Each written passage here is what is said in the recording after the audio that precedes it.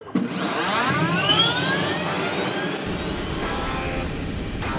incoming, over. Copy that, transmission received. You're listening to the Patriot Radio Network.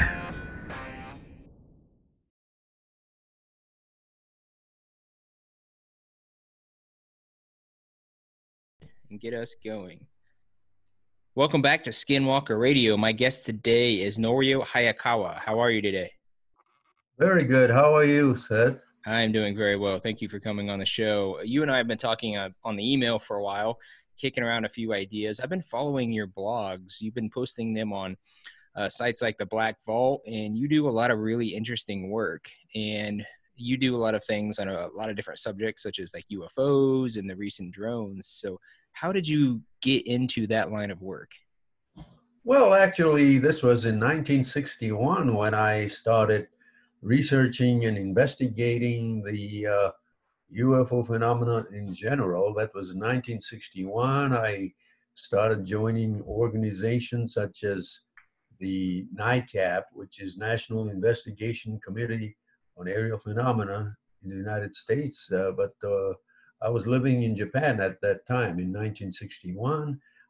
I was a high school student in a high school in Yokohama, Japan. But I joined groups such as that, which I just mentioned, NICAP and Aerial Phenomena Research Organization, APRO. So I was very much aware of what had been happening in the United States in the ufological scene already in 1961. So that, that means that I've been involved in this kind of work for more than 50 years. Yeah, that's interesting. I didn't really know that in Japan there was much of a culture around investigating that phenomenon. Is it pretty large there? Well, it had been very large because there are many TV stations in Japan that, well, cater to the unknown, and it's a popular topic. So in 1965 and in the early 1970s, there were TV programs shown in prime time in Japan by many different stations, popular stations, and people used to watch programs on strange subject matters such as UFOs and other, similar items. So I would say this topic is very popular, especially in the 70s, 80s, and 90s. However, these days it's really not that popular, but still there are enthusiastic fans of this kind of topic in Japan all over, even now. But in 1990, I was involved in a 2-hour special program that was broadcast in Japan. And the Dulce underground base. So that was in 1990 when most people, even in the United States, haven't heard about Area 51 or much less Dulce base in 1990. But in Japan already in March of 1990, this popular TV program was broadcast, a 2-hour. In prime time, it was seen by millions and millions of people, and that's how Japan started knowing about this Area 51 in Nevada, and also about this alleged underground base in Dulce, New Mexico. So I would say that from that viewpoint, Japan was already ahead in the UFO information. Yeah, that's very interesting. So there is a theory, and I've talked to some other people about this too, that there are many deep underground military bases all around the United States. Do you think that that's accurate? Yes, that's not only accurate, but it's common sense, because most military facilities have underground facilities. They have to, for various practical reasons. For example, storage facilities, some tunnels to transport certain materials to the other portions of the bases, and And so the underground facilities, there's nothing mysterious about it. Every military base has underground areas, but we're talking about maybe 3 or 4 levels, not 20 levels like some conspiratorialists seem to think. But yes, 3 or 4 or 5 underground levels is not a mystery. It's common sense. Even in Area 51, there are underground levels, but like 3, 4, 5 stories underground levels. So that is basically because of satellites and foreign countries. They always spy on military bases. So it's a logical step to create underground leveled military facilities. Yeah, you mentioned one in particular in New Mexico. Is that in proximity to where you live now? You investigate that one specifically, right? Well, yes, because I live in Rio Rancho, which is right next to Albuquerque, the largest city in the state of New Mexico. And the state of New Mexico is the 5th largest state in the entire United States. I mean, it's a humongous state, and it only has a population of 2 million in the entire state, just 2 million. And so it's a spacious area, and this is very convenient for the United States government to create a lot of military facilities. And in fact, New Mexico is the leading edge technological area for advanced weapons such as the laser-based, microwave, laser weapon systems and so on. And, it's the top of the line. And then also where I live is right next to Albuquerque, and Albuquerque has the humongous Air Force Research Laboratory and the Sandia Corporation's one of the largest defense contractors, and they're all located inside Kirtland Air Force Base, which has a tremendous history since 1947.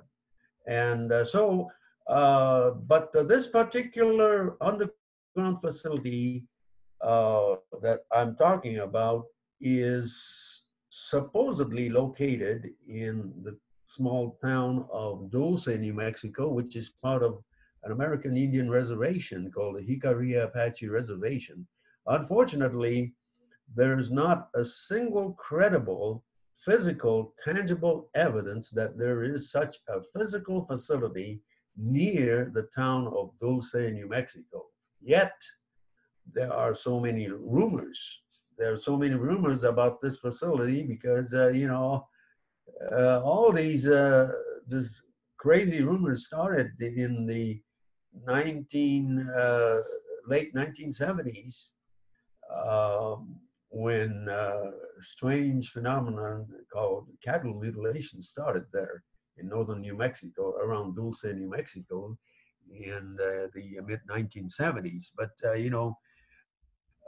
as I mentioned, the importance of the state of New Mexico is that it has so many significant and sensitive military installations all over. You have the White Sands Missile Range. You have the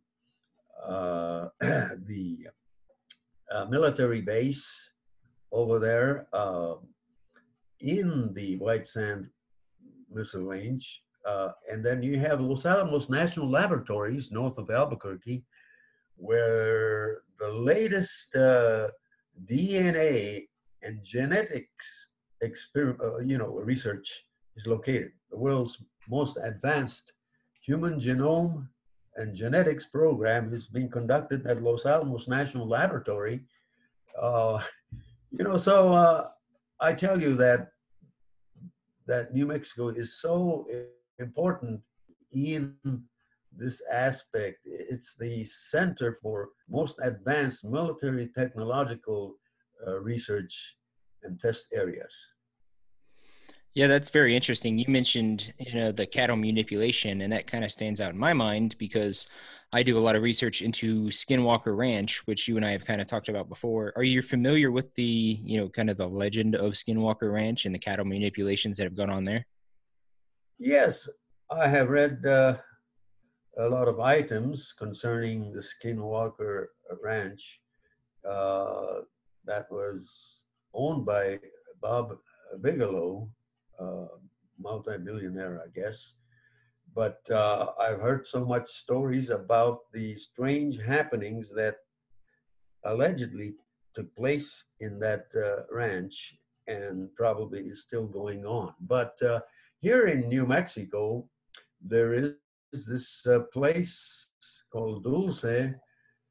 Likewise, there have been very many strange incidents of paranormal activity, including uh, sightings of even Bigfoot, sightings of strange military helicopters over the area, the sightings of, you know, even Skinwalker. Actually, the Skinwalker is based on many of the Native American cultural and spiritual beliefs.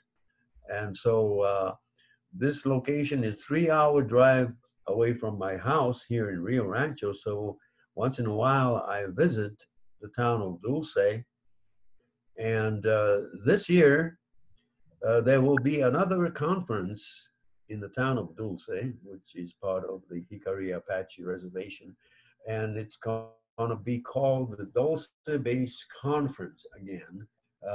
And I am asked to speak over there this year again. But, Dulce is almost like Skinwalker Ranch because there is a mysterious ranch right in the north of Dulce, right next to the state line of Colorado. There's a strange ranch called the Redding Ranch. And the Redding Ranch belongs to the Southern Utes tribes.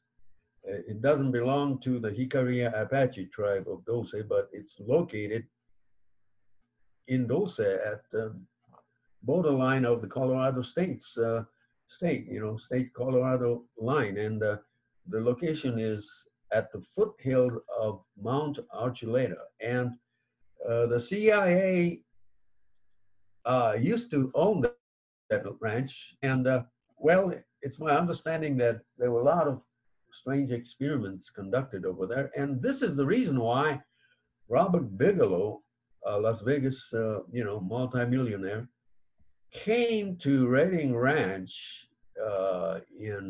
back in the possibly in the 80s to investigate the Redding Ranch of this New Mexico. But not much is talked about it. But but there definitely seems to be something going over there. And even though this is not a proof that there is an underground base in Dulce, the Redding Ranch story has been around for many years. And unfortunately, you cannot get into the ranch because it's the Southern Utes jurisdiction. And if you go inside the ranch, I'm sure you'll get into trouble because, you're treading into the Native American land owned by Southern Utes. And this land is not owned by the Jicarilla Apache people who are in Dulce. Yeah, that's very interesting. It sounds very similar to Skinwalker Ranch, and it's really telling that the government is interested in both of those places, because at Skinwalker Ranch we have the Defense Intelligence Agency, and then working through a proxy of Bob Bigelow. It's interesting to hear that there's a similar narrative around Redding Ranch, where Bob Bigelow once again is in the mix, and then the government, with the CIA formally owning the ranch. you can't help but just kind of connect the dots. And that just raises so many more questions as far as why is the government involved and interested at all with these types of places? Exactly. And this is the big question. And I've investigated the Dulce region for many years. In fact, since 1990. In fact, 1990 was the first time I visited Dulce when I took along a Japanese TV crew that came from Japan to, film the happenings at Dulce and also Area 51 in Nevada. See, so we went to Area 51 in Nevada to do this, to do the investigations. And then on the way back, we stopped by New Mexico to Dulce. That was in 1990. And, ever since that time, I became more and more familiar with Dulce. I have come to know many, many folks in Dulce. And so to me, Dulce is a very special location. And because of the deep-rooted cultural and spiritual beliefs of the Native American people there, the Hickory Apache people, there is a lot of beliefs among the local people there who really believe in the paranormal or paraphysical phenomenon, because that seems to be part of the culture. And for this reason, the United States government conveniently chose that location to do a lot of psychological warfare experiments. And that's my conclusion, because, there has been stories of how the United States government came to the Dulce area, from the late 1970s, and may have started experimenting on PSYOPs techniques, using remotely controlled aerial platforms, such as the, at that time they didn't use the word drones, but they just used the word unmanned aerial vehicles or aerial platform remotely controlled. And they may have done experiment, even trying to stage what appeared to their local people as a outer space, alien type of, appearances. But there's a great possibility that it may have been the government's testing of psychological warfare and psychological operations, and staging some kind of a fake event that convinced the local people that they were seeing some kind of extraterrestrial event there. But, whether or not this is true, the fact is that there seems to be some kind of a strange phenomenon even today that people report over there. They had seen, entities like Bigfoot on the Navajo River in Dulce area, right next to the mountain, and the sightings of skinwalkers, and the sightings of strange personalities, as well as the sightings of a strange triangular black humongous craft. People have seen those, which to me is very, very strange, because as far as I'm concerned, the United States does not possess any humongous triangular aircraft that is 3 or 4 or 5 times the size of a football field, that can hover absolutely silently or just fly as slow as 5 to 10 miles an hour. We don't have that technology. We have technology such as the B-21 right now, which is a triangular type of a craft that they're working on. But we have other triangular crafts but not 3 or 4 times the size of football field, and not having any kind of absolute silent technology. That's not ours. So what they have been seeing is not ours. So my conclusion is that Dulce, New Mexico is a fascinating location. It's a mix of everything. And there seem to be some kind of activity. You know, in the 1970s, there were many cattle mutilations that took place over there.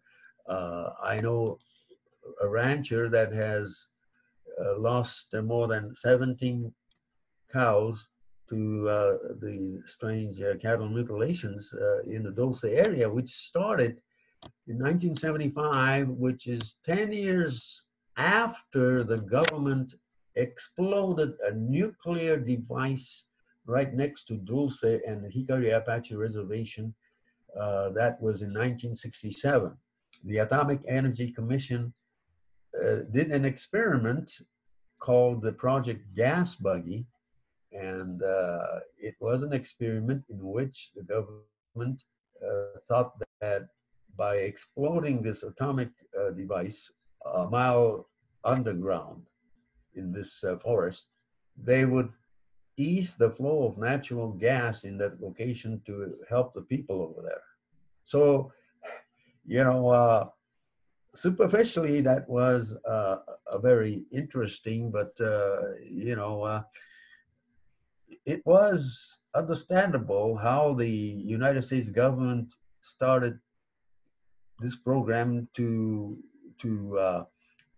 use the atomic energy for peaceful purposes after World War II. So it was called the Project Plowshare, or Atom for Peace program, and it happened in 1967. It was called Project Gas Buggy, and that took place on December the 10th of 1967, a mile and a half underground, right next to the Hickory Apache Reservation. And, it was amazing experiment. And,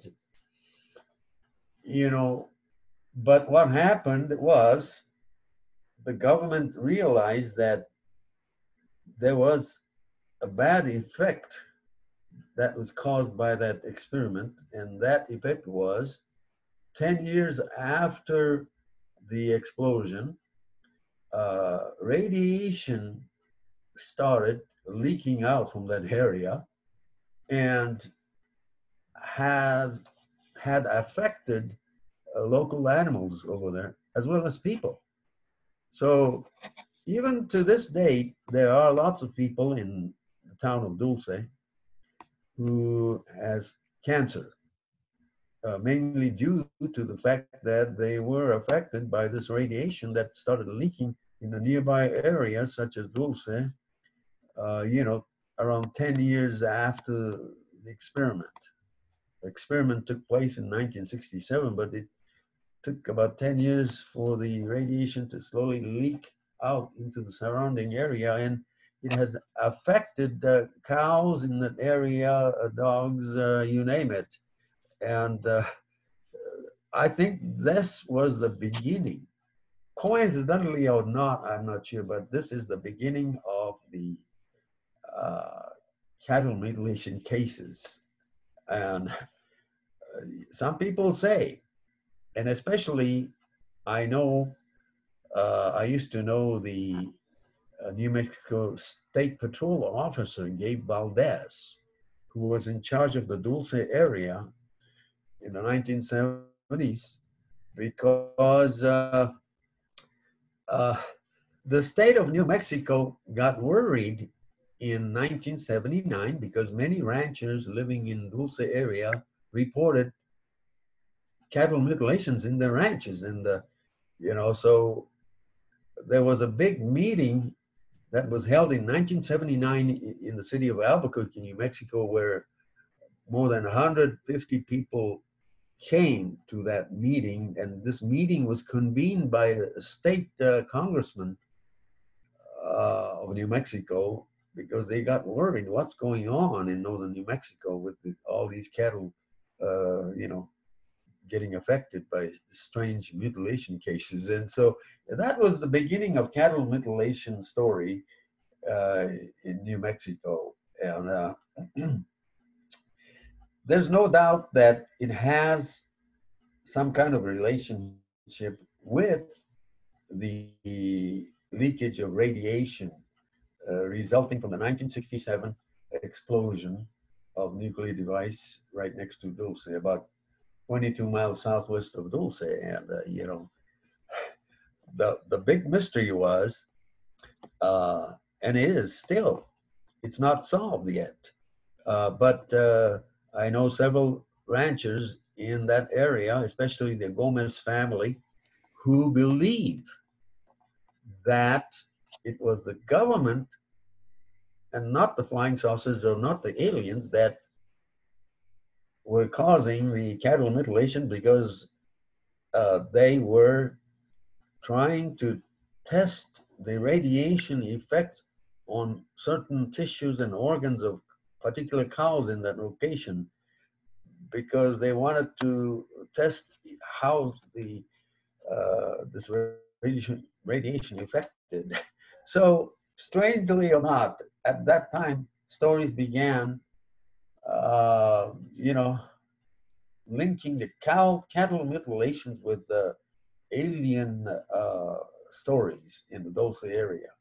But in reality, both the New Mexico State Patrol officer in charge of that area and Mr. Edmund Gomez, who was part of the Gomez Ranch, they started claiming that it was not the aliens that were causing the cattle mutilations, but the US government, who secretly tried to snatch certain cows in that location to test whether they were affected, how they were affected by this radiation. And so it's a good deduction of that mystery, but unfortunately, there's not a single photo or video footage of any military helicopter carrying the abducted cow in the sky with a helicopter. Nobody has actually witnessed any black military helicopter picking up the cow in midair and putting into the helicopter or going to another location. Not a single photo has surfaced. So there lies a mystery still. So, it could be two things involved. One thing is that, yes, the government may have been involved, but also I think there's a great possibility that all these phenomena had been caused by unseen forces, which I call maybe even demonic or, weird paraphysical intrusion into our physical dimension by unknown sentient paraphysical entities that were trying to deceive the observers as if they were watching an alien invasion of something. Yeah, that's very interesting. And that you and I have kind of discussed that on the phone beforehand, and I want to get into that because I think that correlates perfectly with some of the other conversations I've had, both on and off record, with people at Skinwalker Ranch. And an official statement released by Bigelow Aerospace in their subsidy Bass specifically that was responsible for Skinwalker Ranch, they released a press statement that said that they were investigating paranormal activity. And inside paranormal activity, they lumped in things like orbs and UFOs too.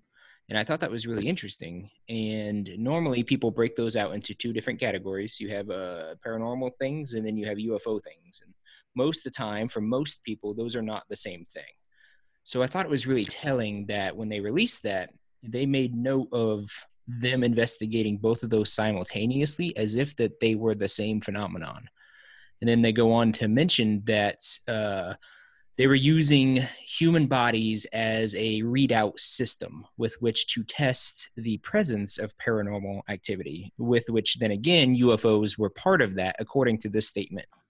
So my question, I guess, is what is the nature of all of that then? You know, if the idea of the paranormal and UFOs being linked together, to what end and purpose? You know, because the deception things seems to be very prevalent. So much so that even Bass has mentioned that two people can see the same event, but be seeing different events at the same time.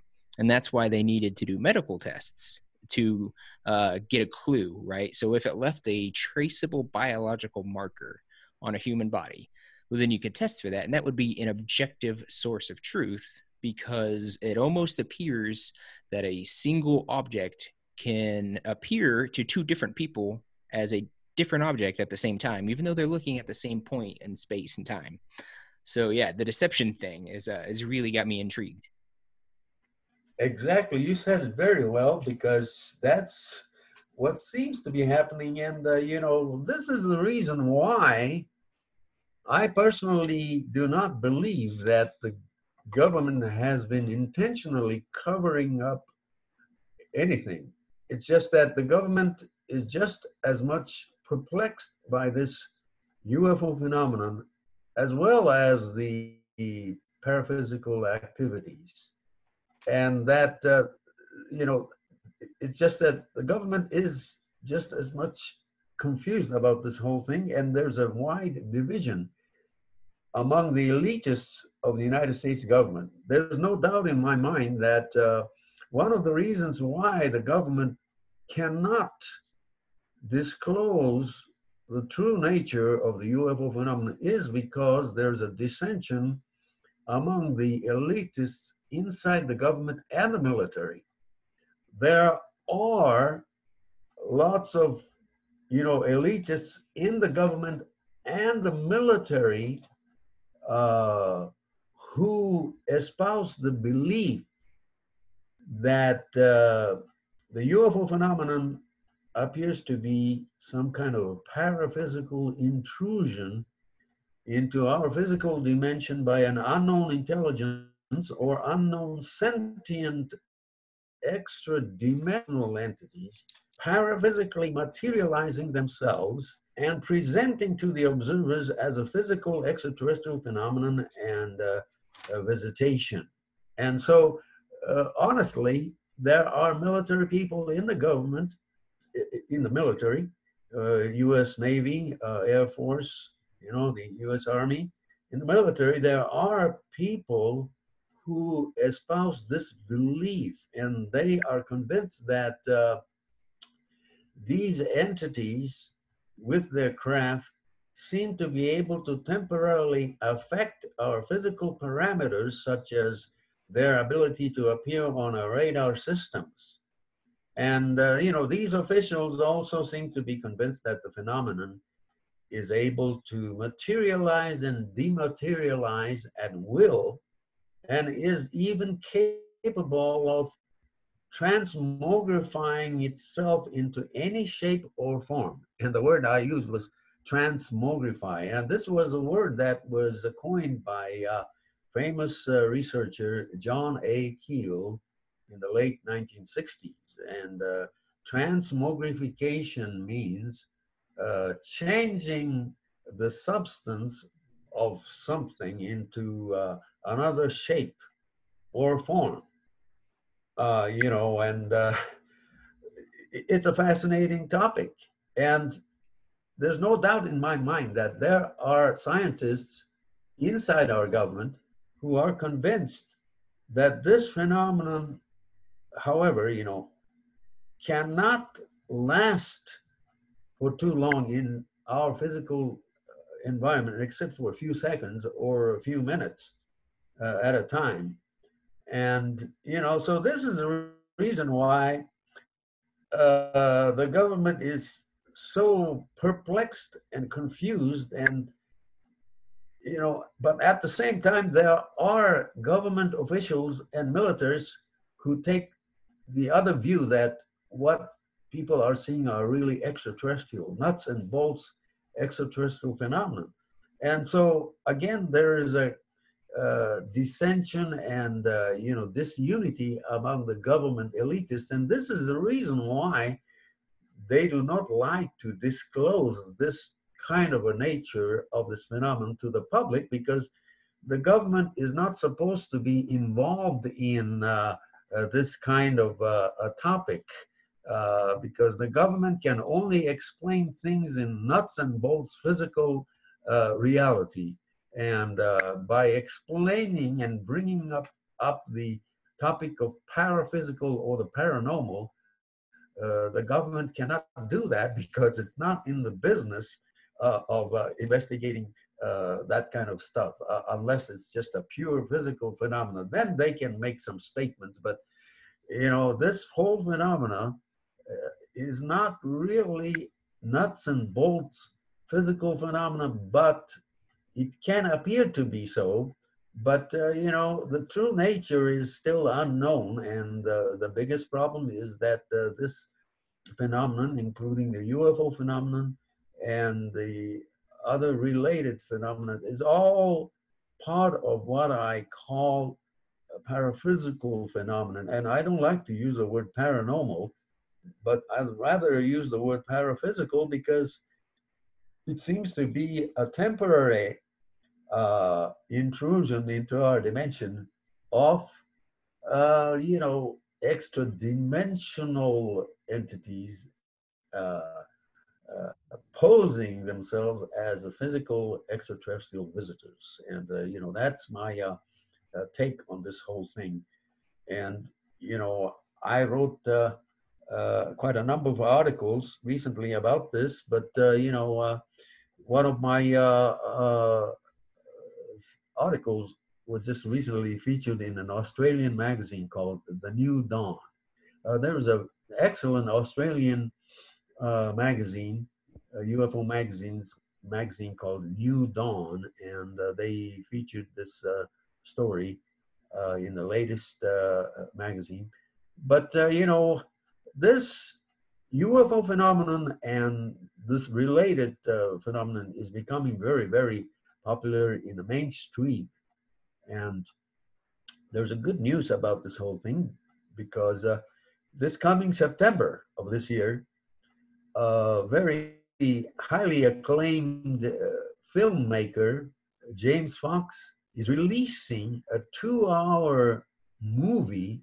It's an unprecedented movie in that it's made professionally, and it's made for the theater. And this movie is called The Phenomenon. And he, talks about this whole phenomenon. And in this 2-hour documentary film, which will be released in all the theaters nationwide, it's a theater made for the movie, made for the theater movie. The Phenomenon will be released in September of this year, and people like Senator Harry Reid will appear in that program, and there's a section that devotes itself to the David Fravor, who was a pilot of a U.S. Navy pilot, who was involved in the 2004 USS Nimitz UFO incident. And, this James Fox movie will cover all these. And it will also cover the strange case of the school children in Africa, in Zimbabwe, that took place in 1994, the so-called Ariel School incident. And so James Fox will include all of this into this fascinating movie, The Phenomenon. And I'm so glad that Dr. Jacques Vallée will be in there also. And, it's a no-nonsense movie. And I'm looking forward to this movie, because I think this movie can impress the public at large the reality that this phenomenon exists. And so it's very important as far as I'm concerned. It's very important. So in this regards, I think I'm so glad that, persons like you, Seth, are also playing a role by disseminating the information that we're talking about a real phenomenon. Uh, it's very, very, very, very difficult to get into the true nature of this phenomenon, but the fact is, nevertheless, that this is a real phenomenon. We don't know the real answer, and I still don't know the real answer to this phenomenon, except to say that this is a real phenomenon. And, so I'm glad that the filmmakers such as James Fox is really going to push this, phenomenon's reality into general public. No, I agree. That movie looks really cool. I've seen a couple previews being advertised, but I need to sit down and really watch the trailers. You mentioned somebody who really piqued my interest. You mentioned Jack Valet. And I recently got done listening to a book called American Cosmic, which really had me thinking about a lot of things. And you and I kind of touched on this briefly, but Jack Valet has done some really groundbreaking work into the phenomenon and into the whole entire culture that surrounds UFO and paranormal stuff in general. And his key takeaway was that it's all religious. And I thought that that was really telling. And, we've talked about this in previous episodes before, and I don't want to beat a dead horse or proselytize anybody or anything like that. But if you think about what makes a religion, so something interesting happens, and then that site becomes more or less a place of interest, like Roswell. And then people gather there routinely to discuss what happened. Shops pop up, merchants start selling things, people go there annually on anniversary dates and things like that. They get together, they form groups, they form clubs, they form Facebook groups, and then they try to discern what is happening with the event and what has happened since then. They look forward to future events. And then officially you kind of get the unofficial doctrine of the UFO, and then anybody who doesn't really hold to that is more or less excommunicated from the groups. And what we're seeing is the emergence of a young religion. And if you look at the fundamental mechanics of how religions work and how they form, it's interesting because it's happening right in front of our eyes with the UFO culture. So the Roswell 1947 crash happens, and Roswell, New Mexico basically becomes holy ground in a way, right? And people go there routinely, and that's more or less equivalent to a pilgrimage in many religions. So you have a bunch of groups like maybe like MUFON or some of the ones you've mentioned earlier, right? Who get together and they discuss what it means, right? What does it mean? What happened? What does this mean to us? What do we make of this? Those basically become your churches, your denominations within a church. And you hold your official view, and they might hold their official view. But what that is just denominations within a religion fighting with each other. And that needs to happen. So you have conferences, right? So you might have a conference and you'll go, put forth an idea, and someone else puts forth a counter idea, not just completely discrediting it, but they also believe, but they just believe different things about the same event, perhaps, right? Well, that's no different than an ecumenical council that happened 7 times within Christianity over the last 2,000 years. What we're seeing, it's the same thing. It's the development of a religion. Yes, you said it so right. Beliefs in UFOs as extraterrestrial visitors, this belief is rapidly becoming a religion, as you stated.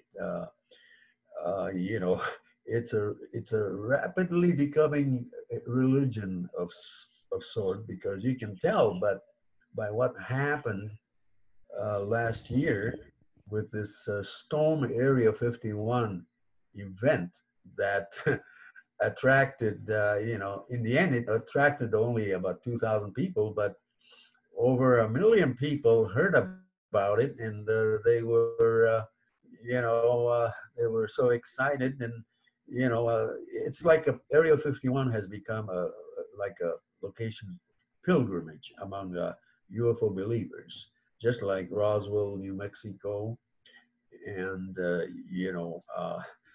so UFOs, the UFO phenomenon has played a major role in elevating the UFO beliefs into America's latest growing religion. There's no question about it. It's a cult. So the cult of the alien, the cult of the extraterrestrial UFOs is definitely significant. And we're just talking about the public's concept of UFOs. The public's concept of UFOs is unfortunately based on no evidence. There's not a single evidence, even though I've studied this whole UFO phenomenon since 1961, I still haven't come upon any kind of a credible, physical, tangible, solid evidence that we have ever been visited by physical extraterrestrial entities in physical extraterrestrial spacecraft of any kind. Not a single artifact has come up yet. The UFO phenomenon seems to be real, as Dr. Jacques Vallée stated many, many times, and he still states that this is a real phenomenon that needs to be investigated, but it's very difficult to get into the bottom of this phenomenon because it's something that is it's unfathomable by contemporary scientific methodology. But yet the public only takes the lopsided view that UFOs and aliens are actual physical phenomena. And as I said, unfortunately, there's no proof for this. The vast majority of the world's scientists and reputable scientists and astronomers,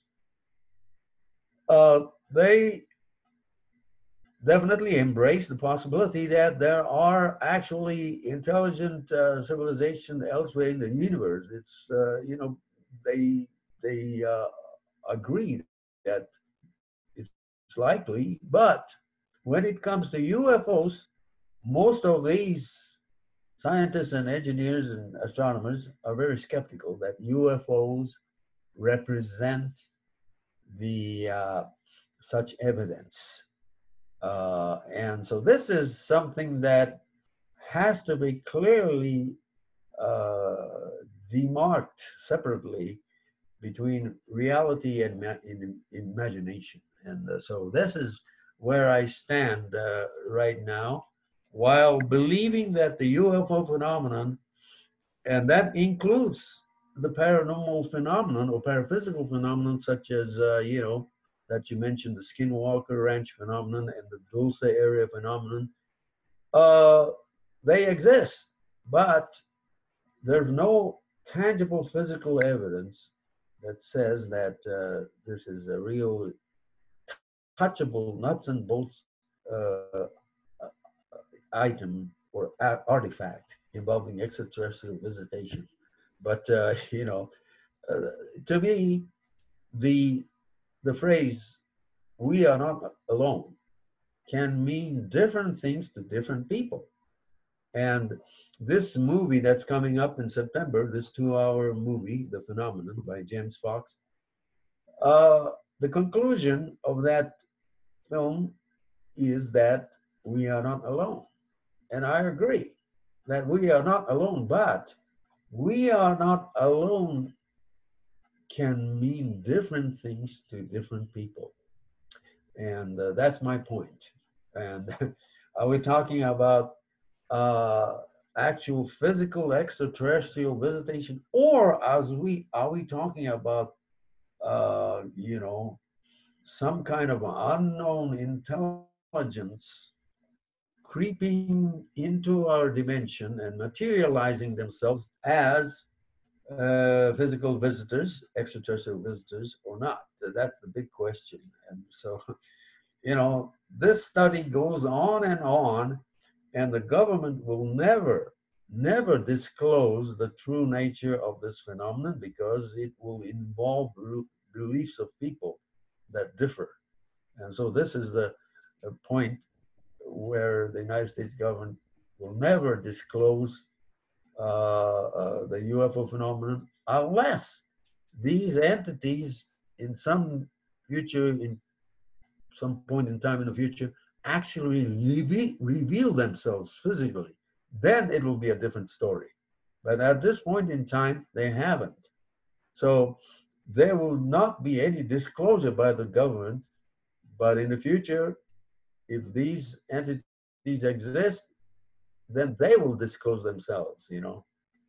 No, I agree. I agree with you 100%. That's kind of been my theory that I've been developing, and to talk to you and kind of get that out in the open and bounce those ideas around just kind of solidifies it even more for me. The paranormal stuff is not real in the physical sense, right? You're not going to catch a ghost. You're not going to catch a skinwalker in a trap and then dissect it. It doesn't work like that.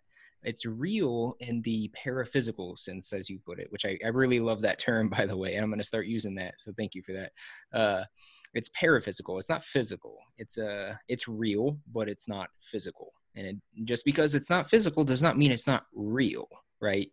Because it's very much real. It's just not physical. And I think the same is with UFOs. I think that's why we haven't caught one. I think that's why we haven't shot one down. I think that's why we don't have little green men stored in jars full of preserving liquid somewhere. I don't think it exists. I could be wrong, obviously. You never know. But I do think that they are real. But yeah, like you mentioned, they're not physical.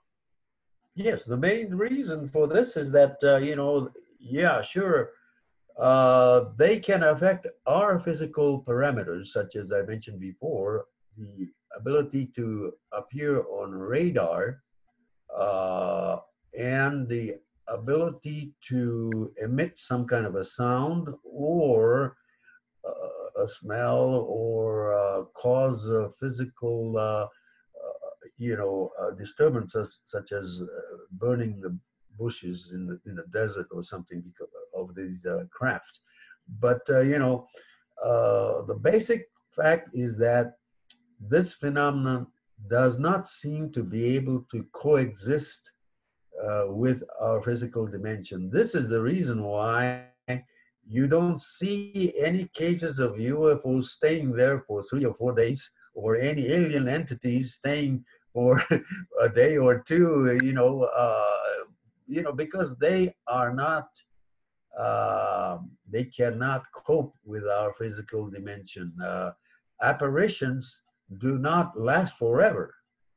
They could last for a few seconds or at the most a few minutes, but it's like this whole physical phenomenon is something that has to disappear.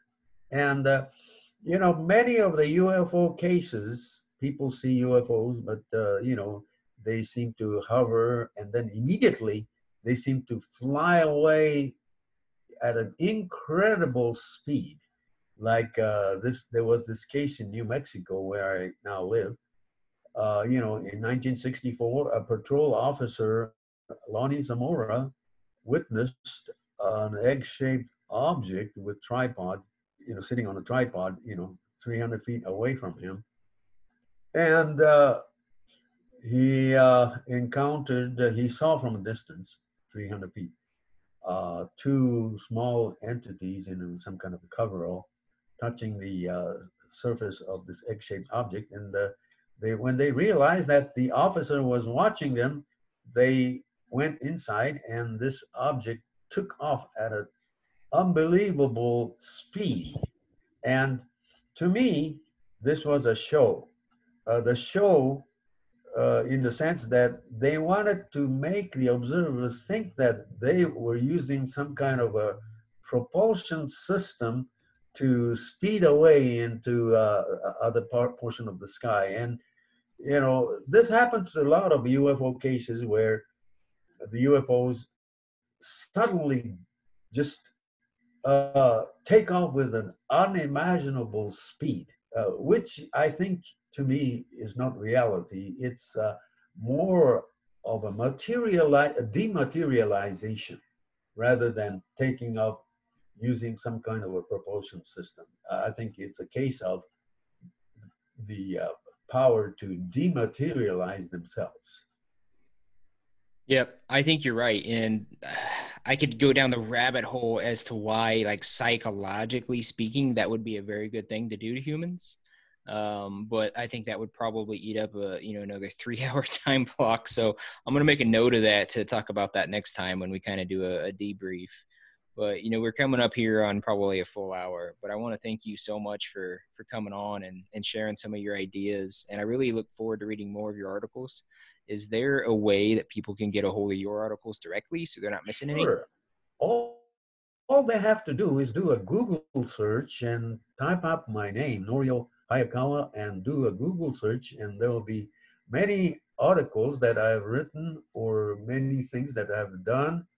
And then also people can just email me as well, noriohayakawa@gmail.com, and I'll answer any question. Or just go to my blog site, which is noriohayakawa.wordpress.com, and I have lots of articles, many of which I wrote myself, but then I also pick up important articles written by other people and news items. So I try to keep up with the latest. And, for example, I wrote, an item, actually, I posted an item regarding the strange appearances of drones in Colorado and Nebraska in December. And I discussed this, but, it's a very interesting thing. To me, the appearance of drones seem to coincide with the recent United States Navy's experiment in a swarm of drones technology. And, it's not only the United States Navy that is experimenting with the swarm of drones technology, but the Air Force and perhaps the Army, they are all into drones now, no question about it. But the strange thing is that there is no doubt that a lot of people in Colorado and Nebraska and Kansas in December last month did actually see some strange drones, but the state of Colorado refused even today, refuses to explain things because I believe that the government themselves could be doing it. So, experimenting on the use of drones, there could be many different purposes for that, but they may not be anything mysterious, but there are a lot of things that the military has been doing these days that can confuse people because of the rapid development of technologies. And it's just amazing how the government has been developing, the military has been developing some technologies that are absolutely out of this world, literally. So recently, the United States Navy also got a hold of a patent developed by a scientist, I think in Los Alamos or somewhere.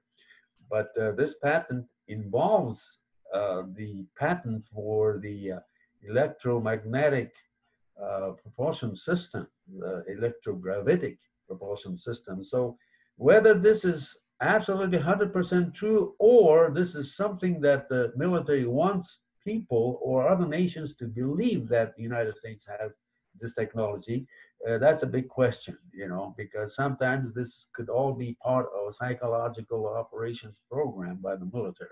So anyway, that's just an example of some of the items that I'm interested in besides the UFOs.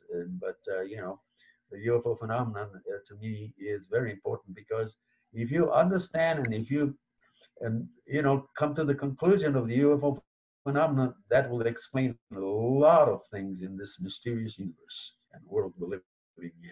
But anyway, Seth, I certainly appreciate you having me on your program, and I appreciate your interest in realistic nature and the realistic approach to this phenomenon that is still hard to get to the real nature of this, So I sure appreciate it. No, I appreciate you coming on. I had an awesome conversation, and we'll definitely link up another time and have another discussion in the future. I think there's still a lot more we need to discuss, but I think it gives us some time to kind of take a break, wrap our heads around some of the things we talked about today, and then reconvene at a later time. Thank you so much, Seth. All right. You take care. Bye. Bye.